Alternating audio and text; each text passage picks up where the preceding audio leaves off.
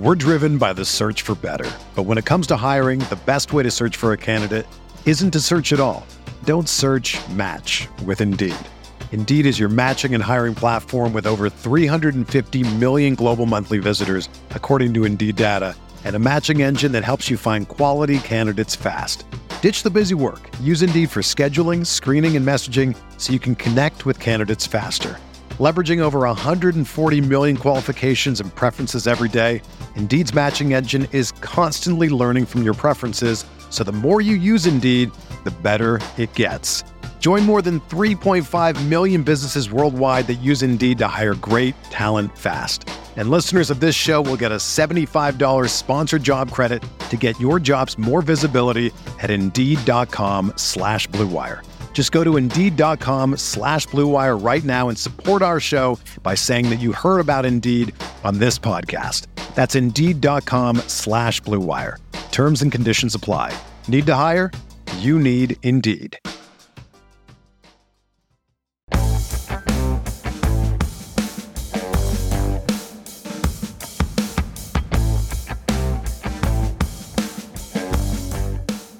Darrell Williams to the Arizona Cardinals and a bunch of other stuff like that. That's what we're going to talk about today on Stealing Bananas.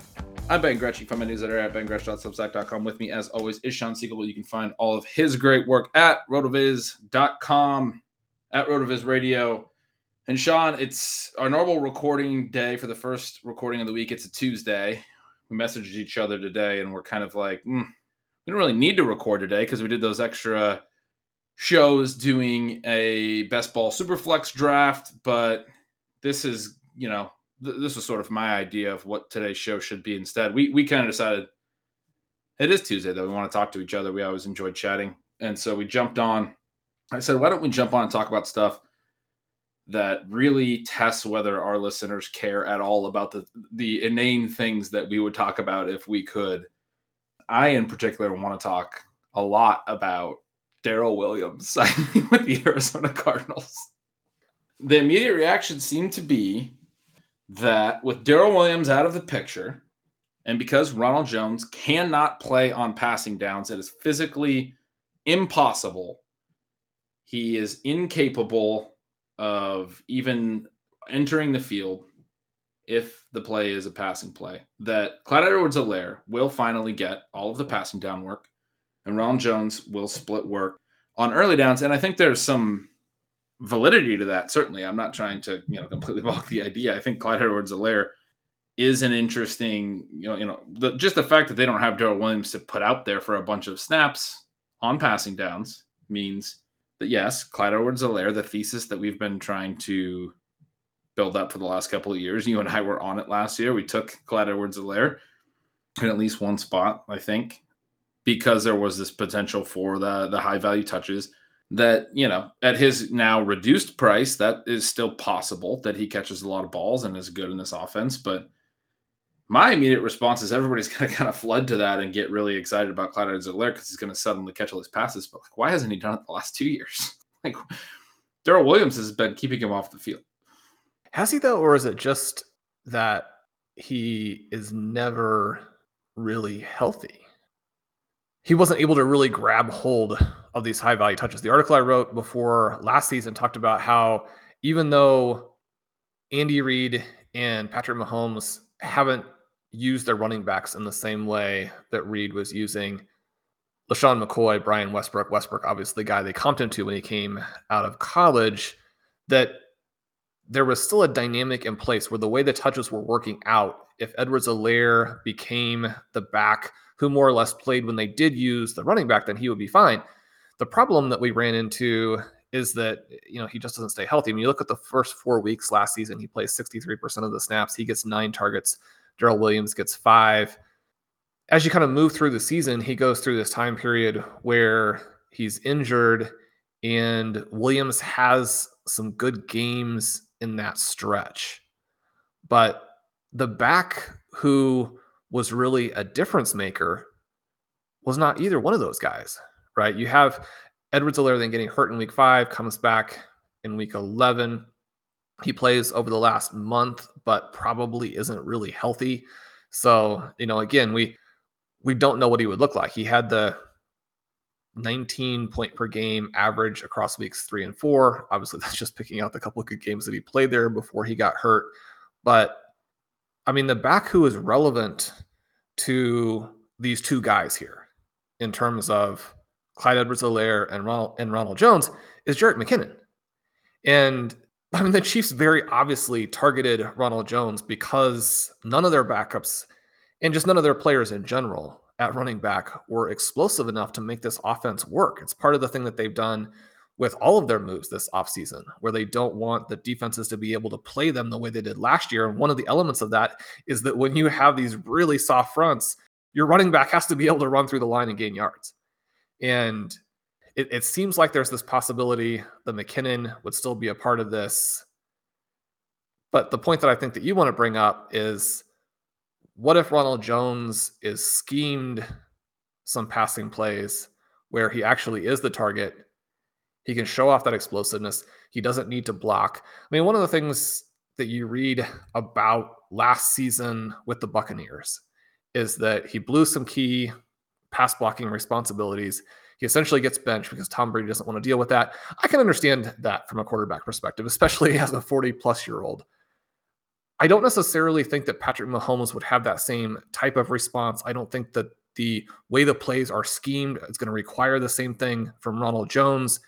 And I do think that those guys want the running backs to do things for them in a situation where you could have Jones show off this explosiveness. So if you have some plays early in the season where he goes for 30, 40 yards, if he demonstrates what he did during the time that he was in Tampa Bay, he has this 1,000-yard season, right, where he is a plus inside runner and has a little bit of that Jamal Charles to him, where there's not a hole there, but he can make it through for 4 or 5 yards, but then also has that Jamal Charles element where when he does get to the secondary, you have the potential for a long run. I mean, are we saying that they don't want to get that out on the edge? Because the Chiefs are among the league leaders in trying to get their guys in space, but also innovating in a way where they actually do it. Where with a lot of teams, you just hear the coaches kind of talk about that.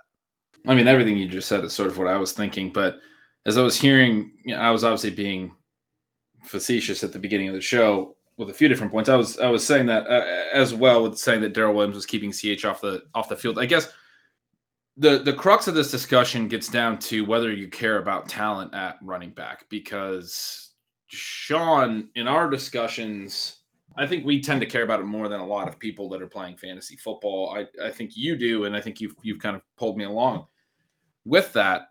There's a lot of people that are just worried about the touches and where the touch is going, and there is that element of, can the player do things with the ball? And then if they can do things, when we talk about the chaos of an NFL season, when we talk about, drafting running backs with this anti-fragile mindset, the skill element comes into play a lot, because you were just describing this scenario with Ronald Jones, where like, if he's able to hit on some big plays early in the year, the way that plays out, the way that Andy Reid does things, and you just hit on this as well, but the way that plays out is Andy Reid starts scheming him more touches. Like, they've done a lot with the screen game over the years. Andy Reid is very aware of what that can bring, even if they think Jones has all these limitations in the passing game, and he clearly does. First of all, it's not just that he can't block. He looks like he's got 2 left feet when he's just running a 5-yard, route to get a dump off pass. I mean, even in the screen game, he looks like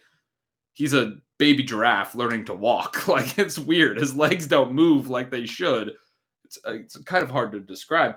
But Jones is a guy and he also doesn't get his hands up very well on those short passes. And Tom Brady is unreal at the thing that matters most as an NFL quarterback, which is reading the defense and then taking the right option within the scheme that you have, especially if you have multiple options. He's unbelievable, right? He doesn't throw that catchable a pass. And, for years we saw that with Julian Edelman and all those drops. It's like, Julian, you got to catch some of those balls. But he would also be like, not to put it all on Tom Brady, but they're not always that catchable, right? The nose is going down, they're at the ground, the short passes are hard. That did not work for Ronald Jones when he's trying to catch either the screen or these dump-off types of passes when Brady was in trouble. I mean, Patrick Mahomes throws a more catchable ball. So the fact that Ronald Jones really struggles to get his hands up and they're not soft hands, I mean, is that a problem still? Yes. But is it going to be the same kind of problem? I don't know. Maybe we're just dreaming, but I don't think so.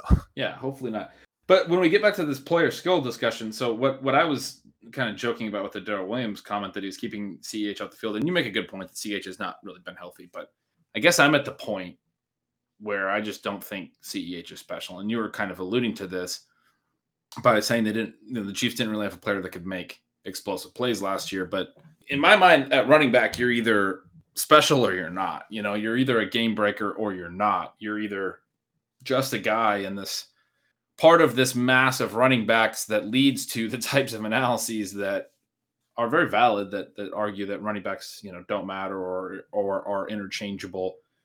There are some backs, though, that obviously challenge that notion and are why that becomes such a heavily discussed topic. You think about a guy like Jonathan Taylor, who we talked about a lot last year when we were talking about the Chiefs. What if the Chiefs had taken Jonathan Taylor over Clyde Edwards-Helaire? Sean still wakes up in a cold sweat at 3 a.m. most nights thinking about this.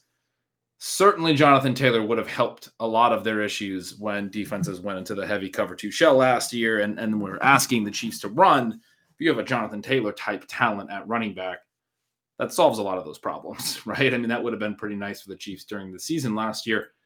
But again, you get back to why did they bring in Ronald Jones? And I think it's for that reason. And why did they get rid of Tyreek Hill, right?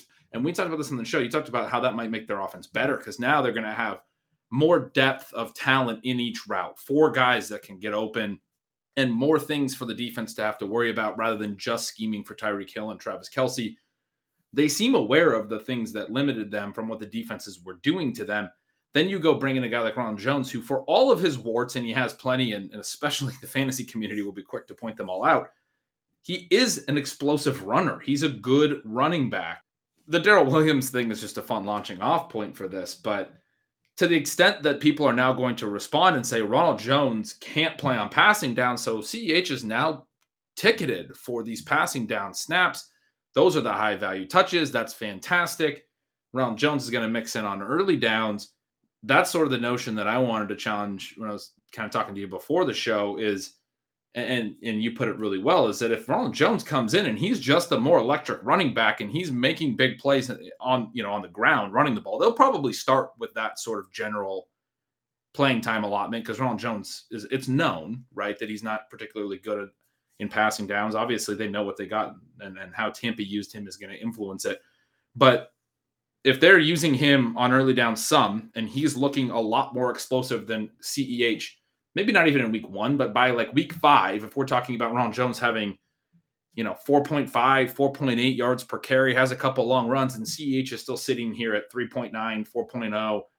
I mean, I think CEH has been a reasonably efficient runner actually to this point in his career, but let's just say wherever they're at in terms of, and yards per carry doesn't matter, but it does matter to teams. This is the only point I'm trying to make here. Ronald Jones is doing more with the touches he's getting than CEH is. And CEH, who actually has not been particularly efficient in the passing game, isn't doing much with his passing touches. The very natural thing by about week 5, week 6 will be what we were talking about, what we described, that, okay, well, our better running back is now that's the guy we're going to scheme some screens to and let him play. I mean, there's scenarios where Ronald Jones just starts to play more in all facets. And then when you talk about it from like a projection standpoint, you think about it from a fantasy football standpoint, okay, how do I allocate all the targets and all the receptions in this backfield?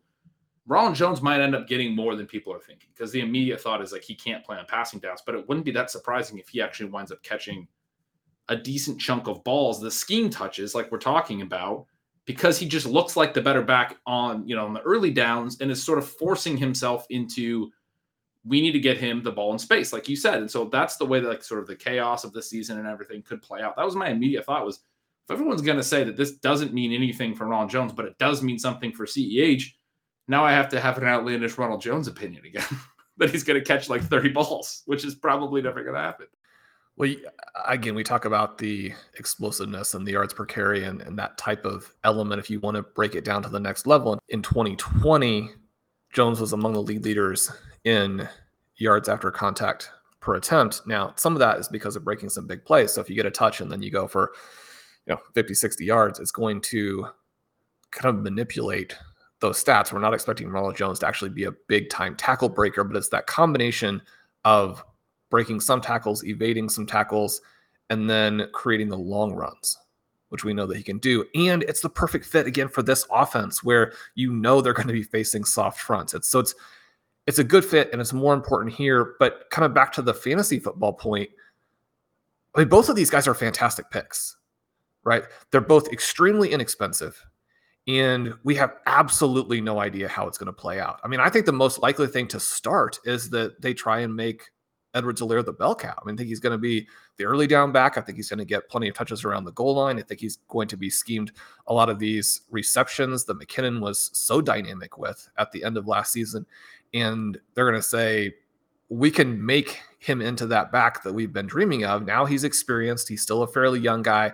All we need him to do is stay healthy and for this offense to function slightly differently than it has the last 2 years. And he can be an absolute star, right? So from that perspective, anybody who wants to draft Edwards-Helaire at his price, I have no problem with that at all. I don't either.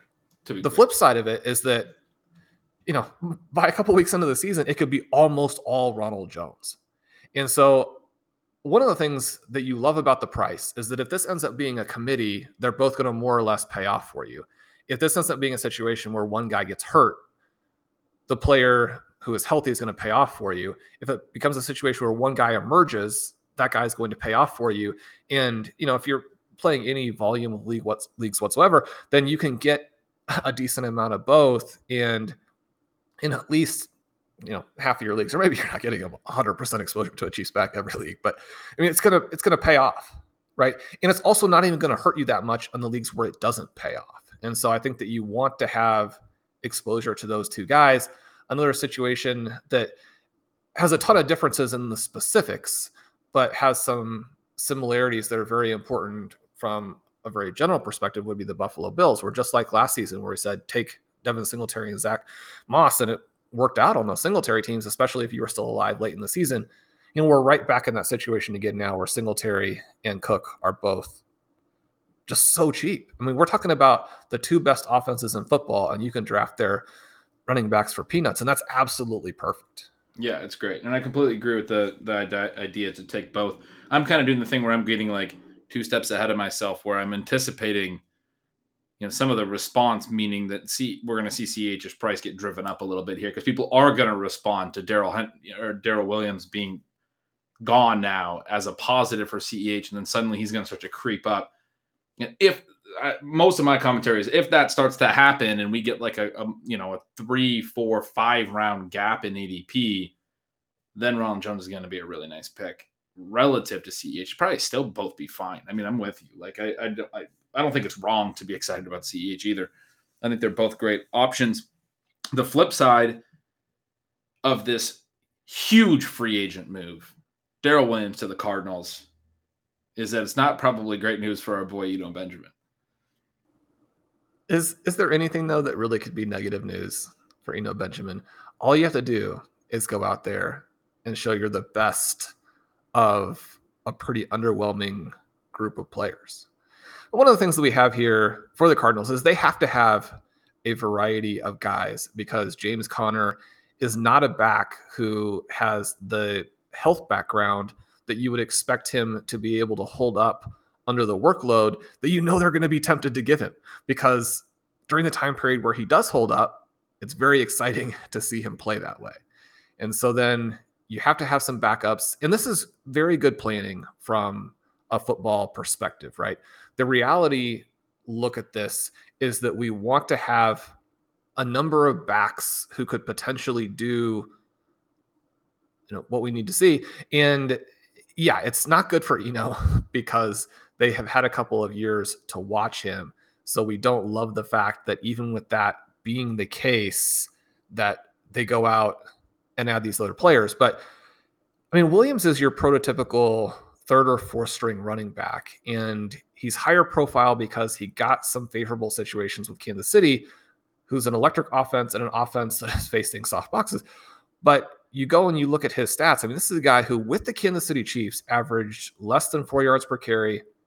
He averaged 1.7 yards after contact per attempt. He has a 7% evasion rate. But this is a guy who's a very borderline NFL player, right? And I don't say that in a nasty or derogatory way, because if you're someone who is not expected to play in the NFL and you fight your way through and you're a borderline talent and you make it and you create a career for yourself, I mean, that's an underdog success story. That's not something to be, turning up your nose at or saying, oh, this guy is terrible. But it is the case where he's not someone who necessarily changes a backfield purely from his own talent. Definitely. It's just a head coach comfortability thing, I think, with him. It is kind of hilarious because he's not particularly good, but dropping him into any situation, if there's an injury to James Conner, there's going to be this thing that's, well, Darrell Williams is that veteran. He's the mentor again. He's the mentor again in a new offense. Do you have a pick? I mean, it seems like you're heading towards a pick between Williams and Ingram and Eno Benjamin here. Well, one thing I wanted to say about Eno that I think is getting missed, and I made this point last year, and I'm going to make it again, and it's not a good point, but I'm going to still keep making it, is he was a 7th round pick. He hasn't got a lot of work, but he's still on the team after 2 years. And I don't think that's nothing when you're a 7th round running back. That's sort of a pretty clear flyer pick.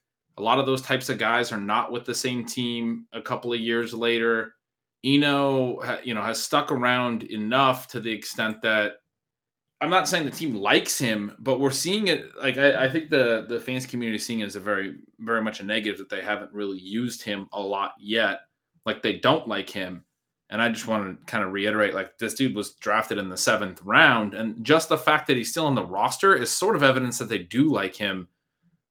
There are a lot of 7th round picks that get cut before their rookie season. They don't even make the initial roster. I saw that as an argument in favor of Keontae Ingram, who was a 6th round pick this year.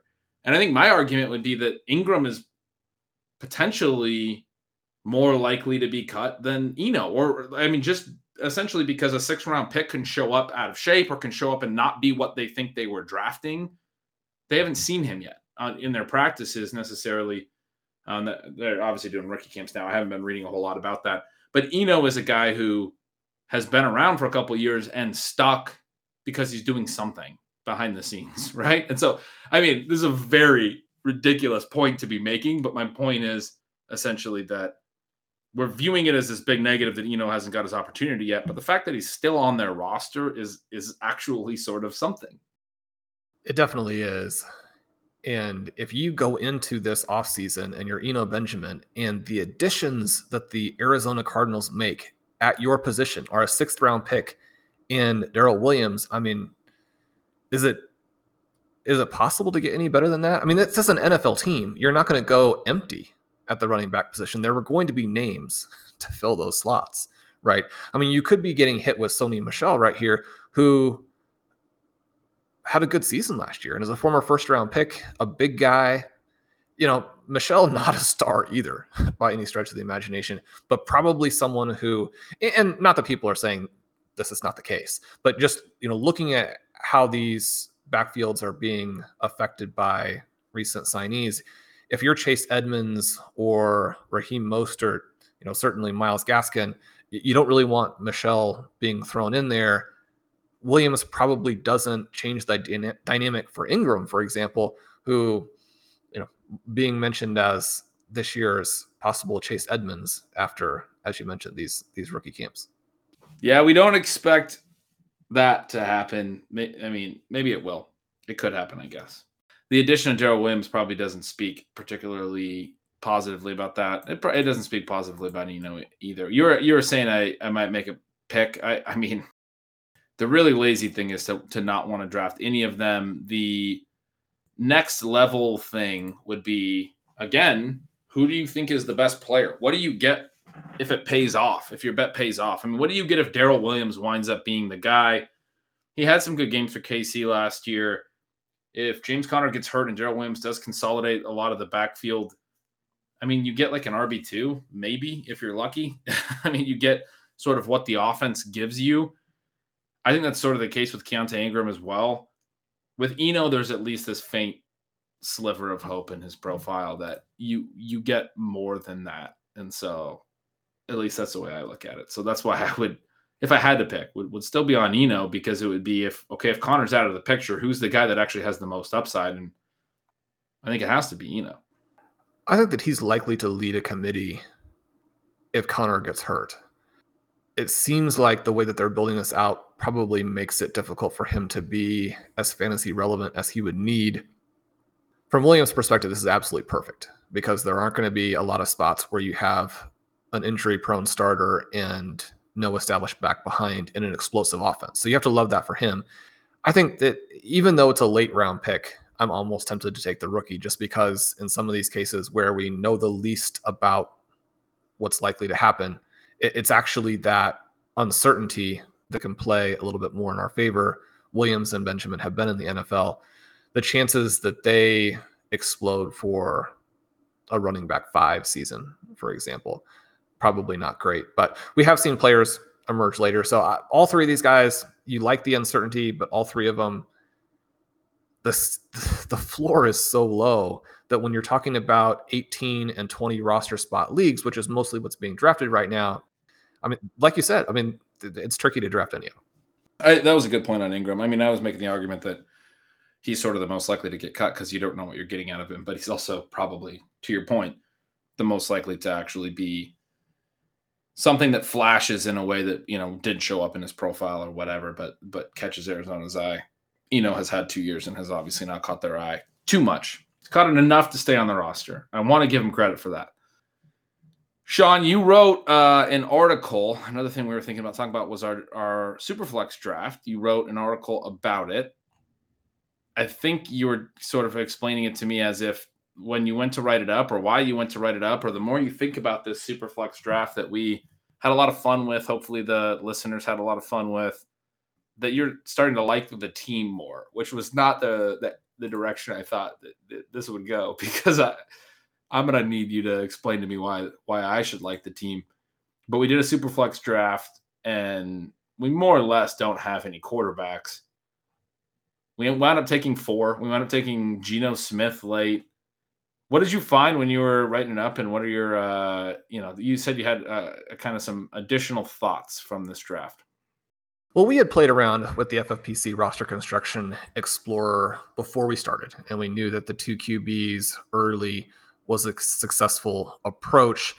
That's pretty straightforward. All the star QBs are going in those early rounds. You need to have contributions from the 2 quarterbacks in Superflex. In this particular format, you essentially lose a starting spot from the rest of the players, which is easy to forget about, right? That Superflex position is not an additional position. It takes out one of the flexes. And so that knocks us down a little bit in terms of what we actually need at the other spots. And that's one of the reasons that this comment that you made about taking a lot of quarterbacks late, especially now that 2 rounds have been added back in, I think is an interesting comment. When you go and look, and one of the things here, Ben, I love this team right from the beginning because number 1, it was fun, and number 2, it's unusual, and number 3, we drafted a lot of fun players. And so, I mean, I'm always going to be in on a team like that. But as we were going through it, one of the things I mentioned to you, and we were really joking about it on the show, was that if you go down into the not just small and not just tiny, but minuscule sample sizes, you find the teams that were drafted similarly had been very successful. One of the things that I wanted to do in the article was flesh that out a little bit more, focus specifically on our first 8 picks. So it's still a little bit of a surprise to readers. Anybody who doesn't listen to Stealing Bananas, which obviously would be, well, we'll say it's a mistake on their part, but they don't know that we actually then did get Marcus Mariota in round 9. But focusing on this initial portion, you can actually go and look at the Superflex Classic to see, well, did it work to wait at QB and to take more QBs? And the reason I say you can kind of go look there is that format is going to be more favorable for our approach. And so if there's a format that's more favorable for what we did, and you go and look and find out that it doesn't work there, then, you're going to be a little bit disappointed that you approached it that way. But now, especially that the 2 rounds have been added, if you remove sort of the kicker defense tactics from the Classic, you're going to have a format that starts to really converge with the slim best ball tournament. long story short, if you do what we did, you take that one QB relatively early, you get sort of a guy that you can count on, and whether or not Justin Fields is that guy is a topic of another conversation. But then you wait until after the 8th round, you actually come back with a win rate of 10% and the highest average score of the variety of QB builds that people would generally do, right? So that doesn't conclusively answer the question, but especially given the fact that Mariota has this scenario where he could come through. I think for me, that's the key, right?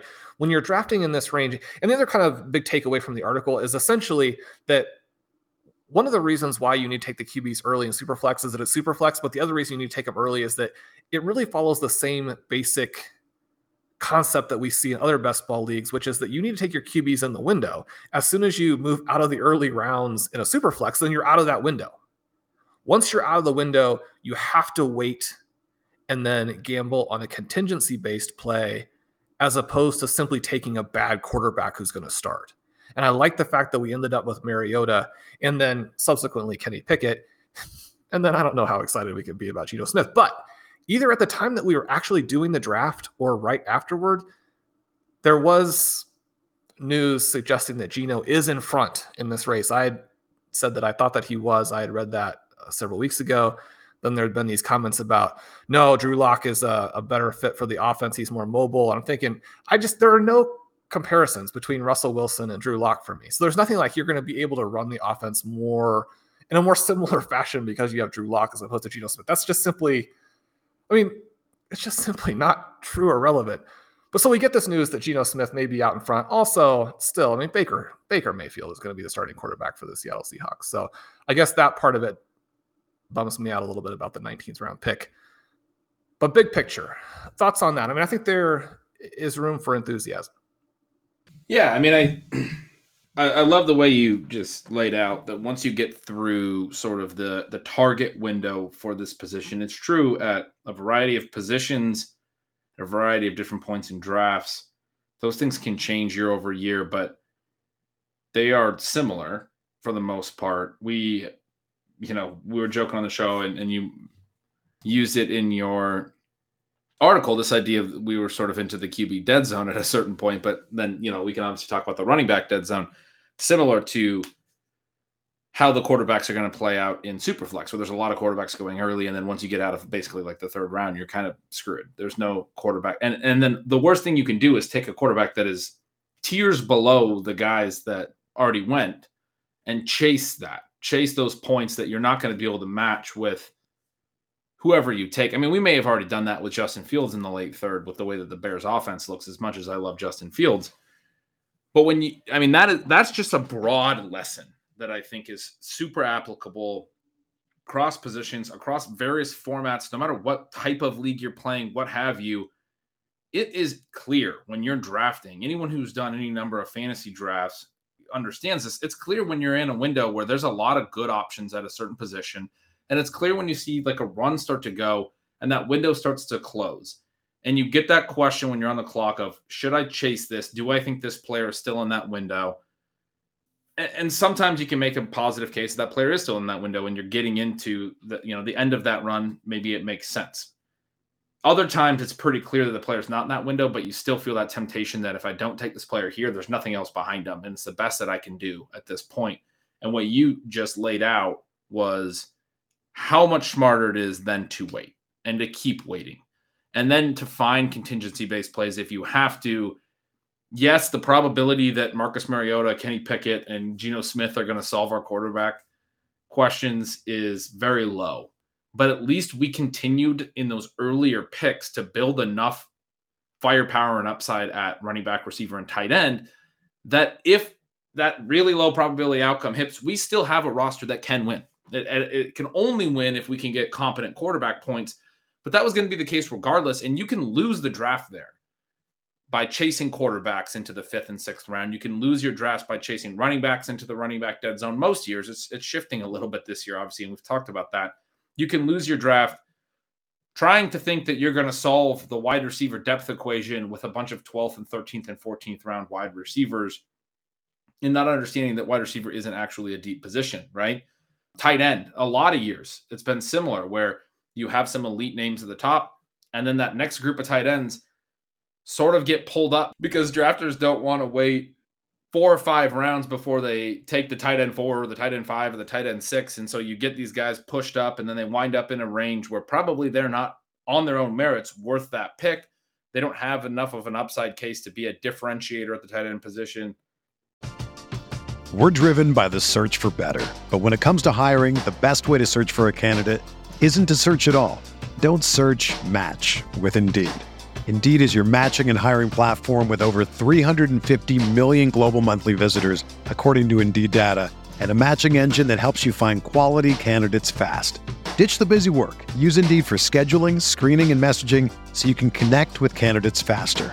Leveraging over 140 million qualifications and preferences every day, Indeed's matching engine is constantly learning from your preferences, so the more you use Indeed, the better it gets. Join more than 3.5 million businesses worldwide that use Indeed to hire great talent fast. And listeners of this show will get a $75 sponsored job credit to get your jobs more visibility at Indeed.com/Blue Wire. Just go to Indeed.com/Blue Wire right now and support our show by saying that you heard about Indeed on this podcast. That's Indeed.com/Blue Wire. Terms and conditions apply. Need to hire? You need Indeed. When you need mealtime inspiration, it's worth shopping Kroger, where you'll find over 30,000 mouth-watering choices that excite your inner foodie. And no matter what tasty choice you make, you'll enjoy our everyday low prices, plus extra ways to save, like digital coupons worth over $600 each week. You can also save up to $1 off per gallon at the pump with fuel points. More savings and more inspiring flavors make shopping Kroger worth it every time. Kroger, fresh for everyone. Fuel restrictions apply. We see this in all positions, and I don't know. I just thought that was a really, probably the most crucial thing you said in that entire point, which there was a lot of really good specific stuff about this team, but I think that is so universal to any kind of drafting. Fantasy football, any other fantasy sports, any kind of draft you might do. When you get that temptation and you know it, like you're like, you know, the kid with the hand in the cookie jar where you're like, I'm doing something that doesn't make sense. I still see people send me drafts and be like, I know I wasn't supposed to do this, but it made sense here, and here's why. And like people love to say that. It's like, well, no, you knew you weren't supposed to do it. And one of the things you should realize is it's typically better to understand that feeling is there for a reason and keep pushing that. And even though you think that there's not going to be another quarterback that's going to be available to you, taking some random upside swing late is better than playing into, you know, really poor value in the 5th round when you draft Davis Mills or whoever we could have drafted in the 5th round, you know? And so the other thing that allowed us to do was to take Christian McCaffrey, and he was the player we had wanted last season when we were getting these, you know, 110, 111. That actually was very fortunate for us. We got lucky. We missed all of those injured shares. But now we have a player who can score just an insane number of points to start out this build, which again is in a tournament. And one of the fun things about this tournament is it has 4,752 entries. So it's kind of an intimate tournament to where if some of these scenarios that we've talked about play out within the context of the other players, I mean, you're talking about not just winning your league, but feeling like you at least have a shot to see your name on, you know, that final 10 leaderboard as we head toward the end of the season. We have Christian McCaffrey. We selected Jamar Chase. Then we got Darren Waller. Ben, we had your favorite player there, and A.J. Brown. We selected Jalen Waddle, J.K. Dobbins, Ken Walker. One of the other things I really like about this draft within this format that essentially loses a starting position, and then there may be weeks where we're playing a non-QB in the Superflex, so maybe we need to not talk about losing a starting position on our particular team, but we have that foundation tight end. We have that foundation running back. We know that in FFPC leagues, those things are helpful. We have the wide receiver depth and firepower that we're looking for. I mean, it's sort of inevitable if you fade QB in a super flex draft that you're going to look at the rest of your team and say, oh, I like the rest of my team, but we do like the rest of our team here. Yeah, like you said, is going to be inevitable. You get a lot more opportunity. I mean, this is one of the fun things about Superflex when quarterbacks are actually going in large numbers, throughout the draft. It's the other reason the tight end premium is such a enticing format. People get caught up in, why are we giving extra points for a tight end just catching a pass? It's like, well, I mean, we're playing a game.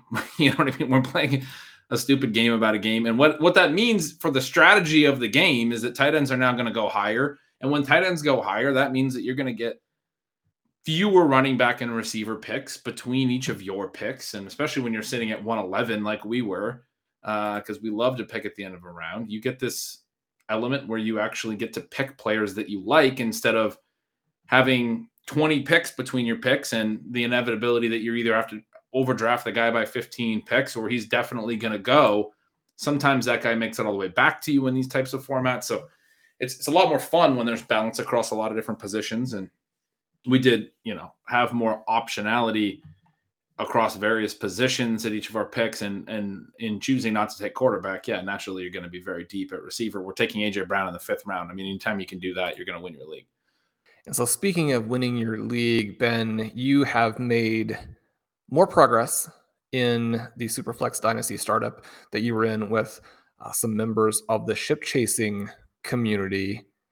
I was intrigued by how you went through this. You had mentioned that you had taken Breece Hall and you wanted to be a one running back team. I don't think any listener will be surprised that you then took Justin Fields as your first quarterback in round 3 after you had traded back. But then things sort of started to go off the rails. So you're going to have to make an argument here that you are not like sending your dynasty roster to the Stealing Bananas community and say, look, I knew this wasn't the right thing, but it worked. It worked here. You took Christian McCaffrey in round 4, J.K. Dobbins in round 6. You did get some really cool wide receivers in between there in Chris Godwin, Devontae Smith, Sky Moore. There's no ADP too high to take Sky Moore. And then you come back with Pat Freiermuth in the 7th. Maybe you have to wait on him a little bit with the rookie pick, or maybe Kenny Pickett's going to be the key to this team as well as our Superflex team. I want to give you a hard time about this, but Christian McCaffrey in round 4 does seem like a pretty good deal. Yeah, I didn't want to take him. I mean, we were talking on the show last time when we talked about this startup about what the pick would have been at 211, and I was giving you a few options that included McCaffrey and Kupp. Kupp ended up going right after that point. McCaffrey more than a round later. And ultimately, I stopped his skid. I still took him ahead of DJ Moore and some receivers that I probably should have taken. So I was smiling as you were saying I'm going to have to make the case to the Stealing Bananas listeners that I didn't do that. The case for me is Christian McCaffrey still only, he was still only 25 when I made the pick. He's about to turn 26, but I could tell myself I didn't take a running back that was older than 25. He was 25 when you were on the clock. I like that. He's 25 and 351 days now. So I still have 2 more weeks that I can say that I did not take a running back that was older than 25. He'll be 26 shortly. But it's McCaffrey. I mean, the way that I look at it is essentially I think McCaffrey still has at least 3 good seasons in him. I know he's had a lot of injury issues. I'm not ever comfortable. The way that I always like to say it is you don't pay for past running back production, right? I don't think I actually had to pay for past production here, right? We got a pretty significant discount to what McCaffrey's done. The other side of it that we always talk about is as soon as a running back stops producing at the level he was, you're probably just going downhill from there. You can't really expect a huge rebound. We talked about this with like Zeke going into last year, and I think it's very true of Zeke going into this year again.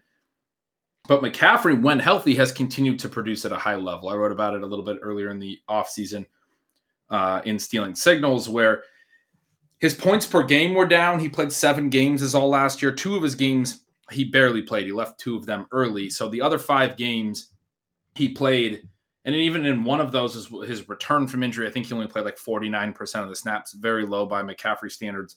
But the other 5, his average snap share was like 71%. It was this lower range of his workload. A lot of times he's up in the 90% plus range. And people have said McCaffrey's workload is going to come down, or it needs to come down, or what have you. And then what is he? Well, when he was in the 70% range last year in those 5 games, that was sort of his average snap share. He still averaged over 20 points per game. I don't have the exact numbers in front of me. I think he had 4 of those 5 games were over 20-point games, had a few 25-point games, and his touchdown rate was way down as well because it's a very small sample. Touchdown rate probably still not going to be good because Carolina's not good. But I still see this as a guy who can be like the one-of-one type player in fantasy any given season. And that maybe doesn't happen in 2022, but I kind of feel like he's still going to have a stretch like that at some point. He's not going to just be hurt. I mean, maybe he gets hurt again in 2022. I don't know. But then I'm probably going to be holding him, and he's only 27 now in 2023. I think he still has a shot in 2023 to have that, one-of-one type of year where he has to be that player. So what you're really trying to say is he's going to be 26 next summer. Yes, he'll turn 27 next summer. Right, but during the window that you're mostly interested in, 26. No, those are great points. I mean, you look at the things that could happen here is that you lose 5 points per game off your scoring. And the similar thing that we were talking about with Cooper Kupp, it's like if you lose 5 points per game, what are you? Well, you're still the number one player at your position. The other thing is that you lose a pretty big chunk of touches, but I mean, are they going to limit the high value touches? Because one of the great things about Christian McCaffrey is that his stardom is sort of predicated on dominating the most important plays. And so you can remove some of the touches, and yeah, it does knock your score down a little bit, in part because, I mean, Christian McCaffrey is not Jonathan Taylor in that you would expect him to break a lot of 60, 70-yard runs, but he can create big plays. And so, a touch from the 20-yard line could go for 30 yards. Certainly a random play from the 20-yard line could be a dump-off pass that he then takes for 25 yards, and you get the reception on top of it. That's 3.5 points, right? I mean, you don't necessarily want to lose that opportunity, but there are lots of scenarios here where a healthy Christian McCaffrey, you're going to score when you can do what he does. It's a very unique profile, not just because he's a pass catcher, but because his ability to run routes and to separate it's better than any possession wide receiver, right? So when they use him like that, he's completely uncoverable. So you hope that the Carolina Panthers don't do something that's just patently absurd. That's the only way that you would really hold him down. The other thing here, I think from a dynasty perspective, is that we're essentially looking at all running back assets in dynasty from what they can do for you in that year. That's one of the reasons why we have a lot of wide receivers and just, 2, 3, 4 running backs.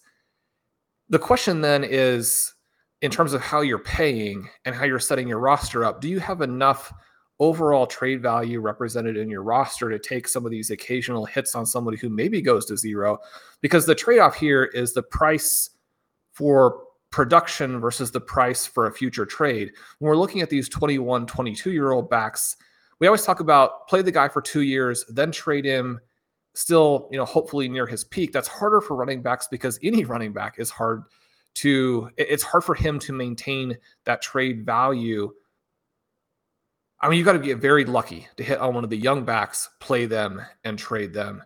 And so for me, it's this question of how much trade value are you willing to give up, knowing that, like you said, Christian McCaffrey will be 27 going into next season. Maybe more difficult to trade him at that point. But even though it's much more difficult, we do see trades going with Dalvin Cook and Alvin Kamara, where the person trading them gets something meaningful back. And they're not coming off of what could be a 27, 28 point season that Christian McCaffrey would be coming off of. Or, even if he comes off of a 23 point per game season, that's going to be more dynamic. And with these other fellows, unfortunately, there is the specter of potential suspension. Yeah. So to get back to your original question that, sort of, did I take a pick that I knew I shouldn't be taking? It's interesting when I was bringing up that point earlier in this show, I was talking about a lot of picks at one position and you missed the window. In this case, that was more or less happening at wide receiver. It's a very wide receiver heavy draft. For all the ship chasing listeners, they know that we talk about this sort of wide receiver avalanche that always happens in ship chasing drafts. I felt like in Superflex, tight end premium, I was still going to have opportunities to add some wide receiver depth. But that was a big reason I took Breece Hall as my first pick. That was at 304. I didn't have a pick in the first or the second round where I took Mahomes and then traded out of Mahomes. The very next next receiver picks were Drake London and Treylon Burks. So it's sort of like we were at that point already at wide receiver. I would have had to take them straight up over Breece Hall. When I took McCaffrey, Garrett Wilson and Jameson Williams had just gone off the board. I mentioned DJ Moore was still on the board. There were still some very interesting, more veteran receivers, but we were at a point in the draft where I felt like I would have sort of been chasing wide receiver points or a wide receiver run. And one of the things I considered with the McCaffrey pick, well, there's a couple things I considered. One is that I still think he can gain value from there, even though he is an older running back. As we're talking about, if he has that type of monster year, if he stays healthy and is still the player that he was, I think I can get a better trade value out of him. If he scores 25 points per game, you like him above the 402, even in your league that values wide receiver. Right. I think so. I think absolutely. The other big consideration I was having was, I think there are scenarios where, and a lot of my league mates listen to the show, so maybe I'm going to screw myself here, but there's scenarios where I can trade McCaffrey in the regular season, or it's a best ball dynasty league, but there's a trade window in season. I maybe could trade him in season in 2022 if he's healthy and producing to a team trying to make a run into, the postseason. And this is a 6-league tournament where each of the 6 leagues, there's one overall champion. People are going to want to have a lot of firepower. If you have a healthy Christian McCaffrey scoring at a really high rate, I think he's going to have a lot of trade value in that trade window, which is a little bit later in the year in this league. I think it's like week 10 or week 11. So I think there's multiple scenarios where McCaffrey doesn't even make it on my roster into next offseason, which is part of why I was okay with the J.K. Dobbins pick as well, because Dobbins, a little bit younger, I think is another one that from where I took him can gain value. I sort of looked at them as independent picks. I'm still trying to build the best roster for 2024 and beyond, because I do have 3 firsts, 2 seconds, and 2 thirds in next year's rookie draft.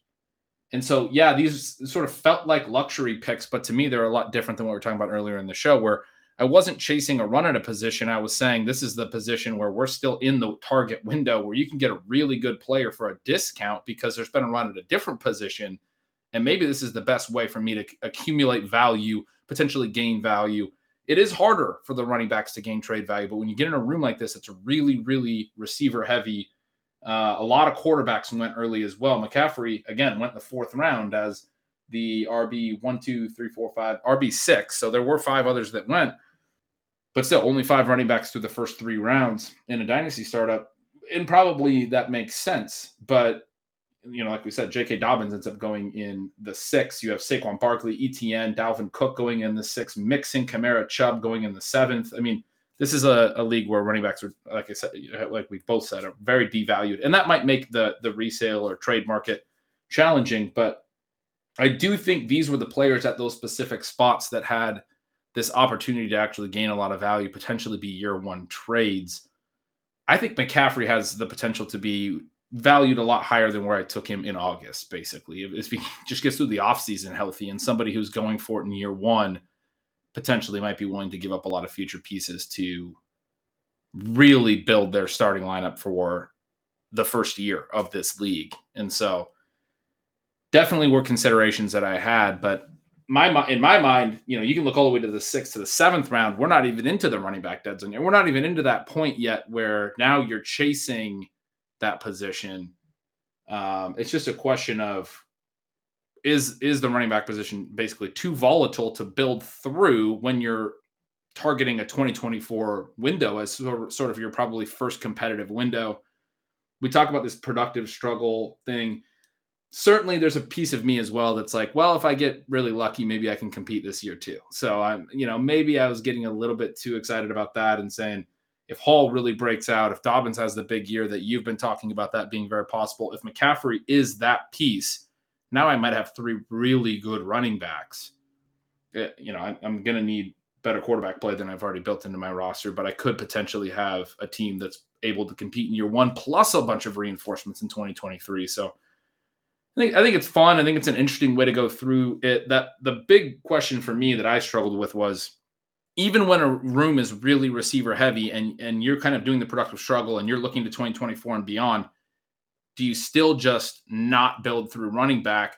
Or when you get a unique opportunity like this to take Christian McCaffrey in the 4th round, is that an okay decision in the sense that he has the most potential? Probably, maybe not, but has close to the most potential to gain value of all the picks that were available to me in that spot. I think so. Listeners know that I'm probably more addicted to youth in fantasy football than anyone.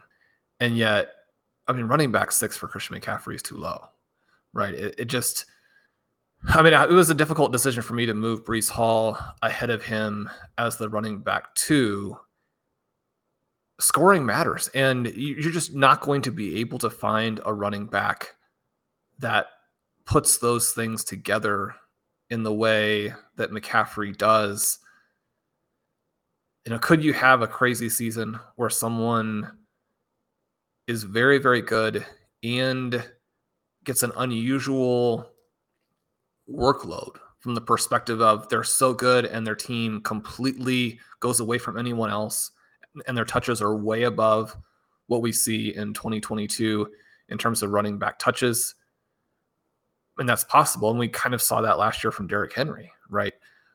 But I mean, and even then, I mean, you need to have someone with crazy talent and a crazy workload to just even get in the vicinity of what Christian McCaffrey can do, much closer to a median outcome.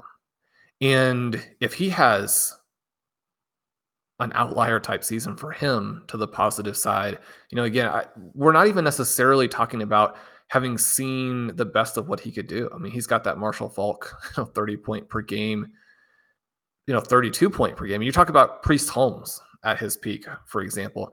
So I think you have to go with the points. And one of the things too, the kind of interesting tension and one of the most fun tensions in Dynasty, and especially with Dynasty trades, is that even though wide receivers are going to hold their trade value a lot better, wide receivers need to be what you build through. Wide receivers are going to score the most points for you as you get through the flex spots. All of those things creating an environment where you have to build through the wide receiver position. You're going to get a lot of moments within your league in any given year where specific running backs are still going to have the most trade value simply because they are more limited, the scarcity that everybody talks about and sort of incorrectly applied to fantasy for so long. That dynamic does come into play. You talk about, late in the season, maybe there are going to be points in time where if Christian McCaffrey is scoring, his trade value is just absolutely astronomical simply because there's no other way to get those points into your starting lineup, and the lineup matters. Now, in a best ball format like you're doing, you can cover some of those things a little bit, but that's the other mistake people made in best ball for so long, is thinking that you can cover up for superstars with volume, right? You can't. I mean, you need to have those monster scores in order to have those points in the lineup to win your league. And so from that perspective, I like what you've done. We'll see how you build out from here. It's really cool to have Chris Godwin. That's almost the kind of weird one there where you're looking at your team with the multiple running backs, and it does look like a team that could be very competitive. And so you hope that Godwin scores some points for you before the second half of the season, or scores in a meaningful way. I mean, he could be out there, but maybe not someone who's really contributing to a starting lineup. That's exactly right. There was a tension there for me, but I decided to continue to focus on the long-term build. I mean, the way I look at it is, even if I don't ever move McCaffrey, I do still think he can be very good in 2024, almost regardless of what happens in 2023. I don't think Christian McCaffrey, I just think he's such a unique player, as you just described. His median is almost everyone else's ceiling, where even if this year is like really bad for him in any imaginable way, he still looks like a guy who can be productive for me next year. And so then I'm just holding, I guess, and holding him to 0. But the Godwin pick was with the eye on 2024. He made some gains in targets per out run, and Evans lost some this year, and Evans is quite a bit older. And so you look at that as, Godwin's going to be the guy here in the next couple of years in Tampa, even if Brady's not there anymore. Most of my other picks, I'm still eyeing this 2024 window. I'm not as deep at receiver as I want to be, but with all those 2024 picks, I mean, we talked about our rookie draft. There's almost no way I'm leaving that rookie draft without like 5 more receivers, coming in next year. And so, I mean, that's what I'm going to want to do. And so I'm already telling myself that, well, like, this is setting up perfect where next year I'm going to have a need at the position that I'm going to want to draft, and everyone else in my league is going to want to draft it too. They're very wide receiver focused, but I'm going to have a lot of firepower and the ability to do it, to draft a bunch of receivers that I like in the 2023 class. And then it's just, Hall and Dobbins I can definitely justify, especially at their spots. Dobbins in the 6th round is pretty easy to justify. And Hall is a guy as a 21-year-old rookie is more of a long-term play. The McCaffrey pick is the one that stands out the most to what I'm doing otherwise. I tried to do everything else that way. And then worst case scenario sort of for me is I basically just have McCaffrey's points this year. It hurts my draft pick for next year, which is probably not ideal. But I go into next year and I still actually like what I have in Christian McCaffrey for 2023. And I get to add all this firepower youth. And I think I'm really ready to compete right away in 2023. I agree. I'm excited to see how this plays out. There's no bad team that has Breece Hall and Christian McCaffrey. So from that perspective, you are off and running. And that's going to do it for today's, we'll just keep calling all of them special episodes. I mean, if you learn one thing, is that episodes should be special. We did a grab bag today. We talked about 3 different topics. I enjoyed all of them. Hopefully listeners got through the initial segment with Clyde Edwards-Helaire and Ronald Jones. But I think looking at the Superflex draft, looking at Ben's Dynasty draft and the tactics there, both very valuable topics as we go forward. For anybody who did miss the sort of out of the schedule episodes, we did do a 2-part FFPC Superflex Best Ball tournament draft. We're hoping to do well in that one. Ben, you and I have some underdog drafts that we have coming up. We're excited for those. If you want to join us on the platform, please use the coupon code RotoViz. When you sign up, that'll get you a 100% deposit bonus up to $100. I'm Sean Siegel. With me is Ben Gretch, and you can follow at Yards Per Gretch. Make sure you sign up for Stealing Signals. Make sure you sign up for RotoViz. We'd love to have you as readers, both of those places. I know you don't want to miss Ben's content this summer, so make sure you get signed up for the newsletter. You will not regret that. If you want to join us at RotoViz, you can use the coupon code RVRadio2022 at checkout and get 10% off your 1-year subscription. Subscribe to the feed. That way you'll make sure you get those bonus episodes when we do the live drafts, and leave us a rating and review. We always appreciate hearing from you guys. We'll talk to you soon.